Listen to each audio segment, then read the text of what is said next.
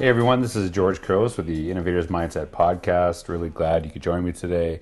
Really been excited to share this message and share some of these ideas through this podcast format. And it's really been incredible to see some of the connections that I've made and just a really powerful process. And I'll tell you that every time I actually do this and I go through this process, I have this anxiety about reading, how my voice sounds, is the audio clear enough? Are my ideas resonating? Am I repeating words over and over again, which I just did? And I think that that's one of the reasons that I actually have been doing this podcast is because I'm trying to push myself. And I talked about one of the earlier episodes, the notion of risk taking. And I don't know if this is getting easier, but I am enjoying the process and actually kind of enjoying the struggle because it really helps me to put things in perspective of how we look at learning. And that actually kind of ties into what I'm going to talk about this podcast. And I'm going to maybe start doing this a little bit more. I actually found this, I was tagged in this blog post by a student named Karen, and it was a really fascinating article that was shared. And in the article, it's actually titled, I'm a loser because of school. And the reason I was actually tagged in the first place was because Karen, as a student, was actually sharing an image and an article that I wrote years ago talking about the idea of school versus learning, and how sometimes when our students actually walk out of school, what they're really good at is, kind of learning how to, manipulate the system, do whatever they need to do to get, those check marks that they're looking for. But are they becoming a good learner? And I know for myself, in the past few years, I've really focused on learning more than school. And I think that when we think of school, obviously learning happens there, but if we think outside of school, there's a ton of learning everywhere. Watching my daughter grow up, she's, a little bit over 3 years old now, and I'm watching her struggle, with certain things, watching her develop how, to move from crawling to walking, watching her vocabulary develop, things like that. And on the other side, on the flip side of that, being a father for the last 3 years, I'll tell you, there is a steep learning curve through the process. And I think it's fascinating, that we actually learn in so many other spaces. And do we actually commit to that struggle? Do we actually go looking for it, or is it something that just happens to us? And when I'm actually reading this article by Karen, there's so many really interesting quotes that she talks about, and I just kind of wanted to talk about them and go through some of the things that she's saying. And one of the things that she actually shared right at the beginning of the article is that she doesn't hate school, that she doesn't hate school itself, but she said she hates school things but loves learning. And I think that was a really interesting connection that she made, that there is sometimes a difference between the two. And as soon as I read that point that Karen had shared, it reminded me of a talk by Michael Wesch years ago. I think it was in 2011 or so. And he talks about this informal survey that he actually does with his students that are freshmen in college. And what he asked them is, how many of you like school? And he does this informal survey, and he says about, maybe about 50% of their hands raised. And then he follows up that question with, how many of you love learning? And he said basically it's 100% agreed with the statement. And do we see that there's a disconnect sometimes between, what is school and what is learning, and why is it actually so important to kind of discuss the differences? So as I'm reading this article, there's some quotes that resonate with me. And one of the quotes Karen shared was that almost all of my teachers go crazy about homework and projects and exams. I spend at least 4 hours a day doing homework, and I'm already at school for 6 hours. I'm taking 8 classes of the semester, 6 of them being high school classes. I don't really know what's going on half the time, but I guess I'm doing well because I have almost all A's. And so when I'm listening to, or I'm reading this, what Karen is sharing, there's a couple of things that pop in my mind. And I think the first thing is, are we actually teaching our students to become workaholics? Now, I think there's actually a difference between having a strong work ethic and becoming a workaholic. And there's this fine line that's, being towed in, being played with in school. Especially, you see a lot of pushback towards homework. And I think that kind of leads to my other point is, do we actually want our kids to enjoy their youth, or do we want them just to be, already working this crazy amount of time doing these things in school, so that they can, like I said earlier, get those check marks? And so I think that's really one of the things that we have to, or a couple of things that we actually have to really talk about in education is, what are we promoting? What does that homework look like?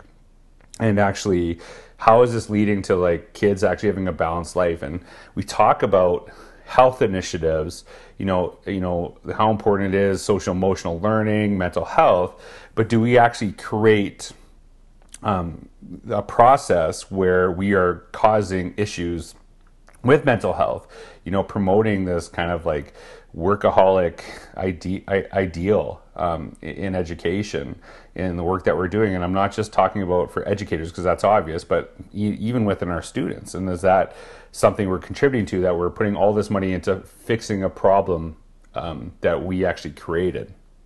The next quote that I wanted to talk about is Karen shared this idea. She said, as students, our goal is to pass like those kids.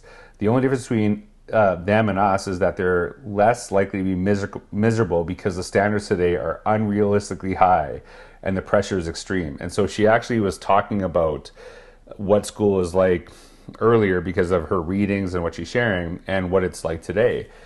And when I read that, I thought about, how we talk about school today and what it looks like, and what was my experience of school. Now, I went to school in the 80s and partially the 90s, K to 12. And I'll tell you, I had homework, things like that, but the stuff that I'm hearing from kids today, the pressure and, the focus on academics right at the beginning of school is actually causing a lot of these issues that I was just kind of talking about earlier. And do we create this environment where we're actually really pushing our kids to just have these standards where it's all about, from the moment they walk into school, it's about getting into university, getting into college. Now, I think it's really important that we do everything we can to open doors for our kids, but we also don't want to shut them because they're burnt out. And when I was thinking about this, there's a connection for me, is that when I was a kid, I played sports, and I played football, basketball, volleyball, badminton, basically any sport that was happening during any season, I would play. And I loved it. And I loved, the different aspects, and some sports I was better than others.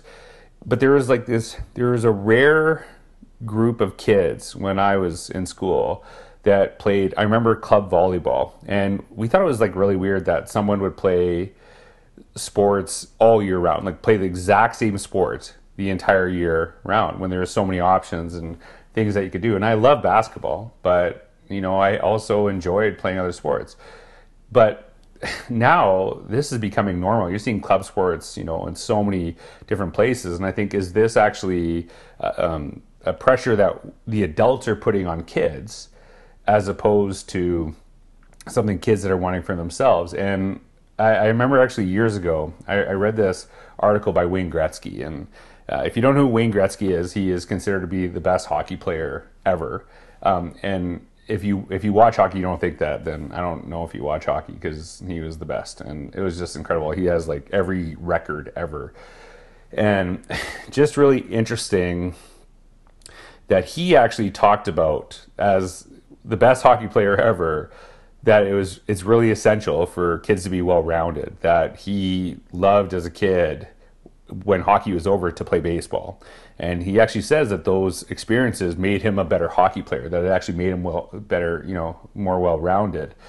And so, like I said earlier, do we create this burnout from school because we're actually kind of creating like this club sport environment where it's, academics all the time? And you hear so many stories about schools, getting rid of fine arts programs and, all these extracurricular things that I will tell you have shaped a lot of who I am today because they're more focused on, academic courses. And what do we lose when we actually have that laser-like focus on a few subjects? Do we actually really want kids all to be good at the same thing, or do we try to develop people that we talk about personalized learning, but we somehow always try to put kids to kind of walk out and be the same and be good at the same things? And so I think this is something that we need to kind of really focus on. And so just to kind of close out the podcast and focus on last few things, Karen actually points out, 3 areas of things that she believes that school has been detrimental. But what I love about the article, and I'm not going to actually give you all the information because I really think that you should be reading it. I think that I cannot do it justice about how incredible this is. But what I love about the article is that Karen actually cites these issues that she sees that are developing in herself, and then she gives solutions. And I think that's really important. I think we talk about the idea of problem finders and problem solvers, but it's not one or the other. It's actually being both. And so she talks about the idea that she's obsessed with her grades, that she's not developing resiliency, and that basically all her life is about school. And like I said, she gives some solutions, but I encourage you to read the article. I'm going to blog about this too, and I'll link and share. But just to kind of sum up, one of the last things she says is, so just as schools need to put learning first, students also have to want to learn and make it their priority. I think that's really important because we're trying to develop our kids. Like, of course, in education and as parents, we want to do everything we can to support our kids to, be successful, to create opportunities for themselves. But sometimes we get too involved and we actually don't help our kids develop resilience, as Karen is actually sharing.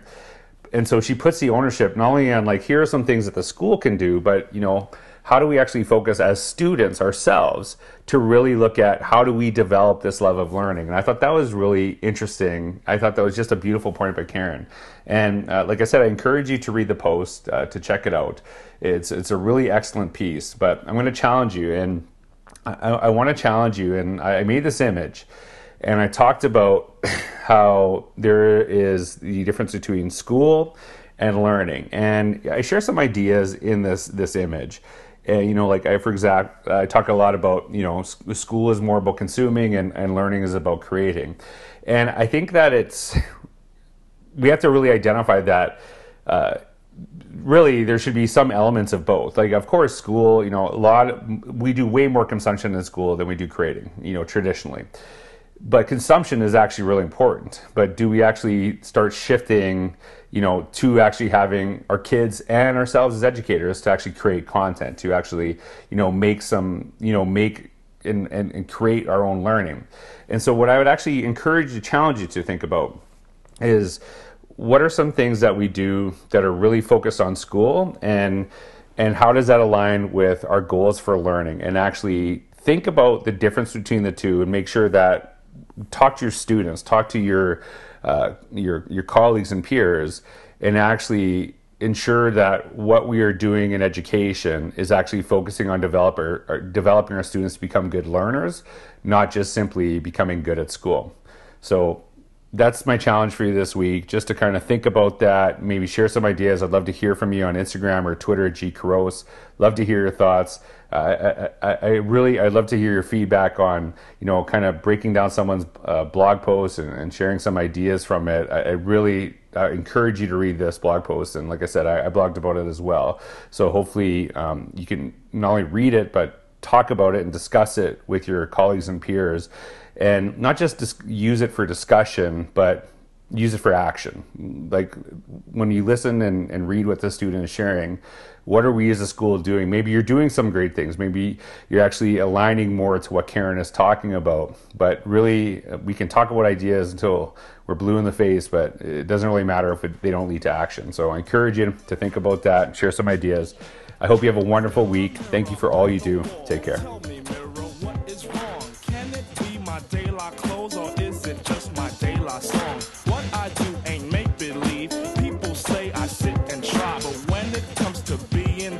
It's just me, myself, and I. It's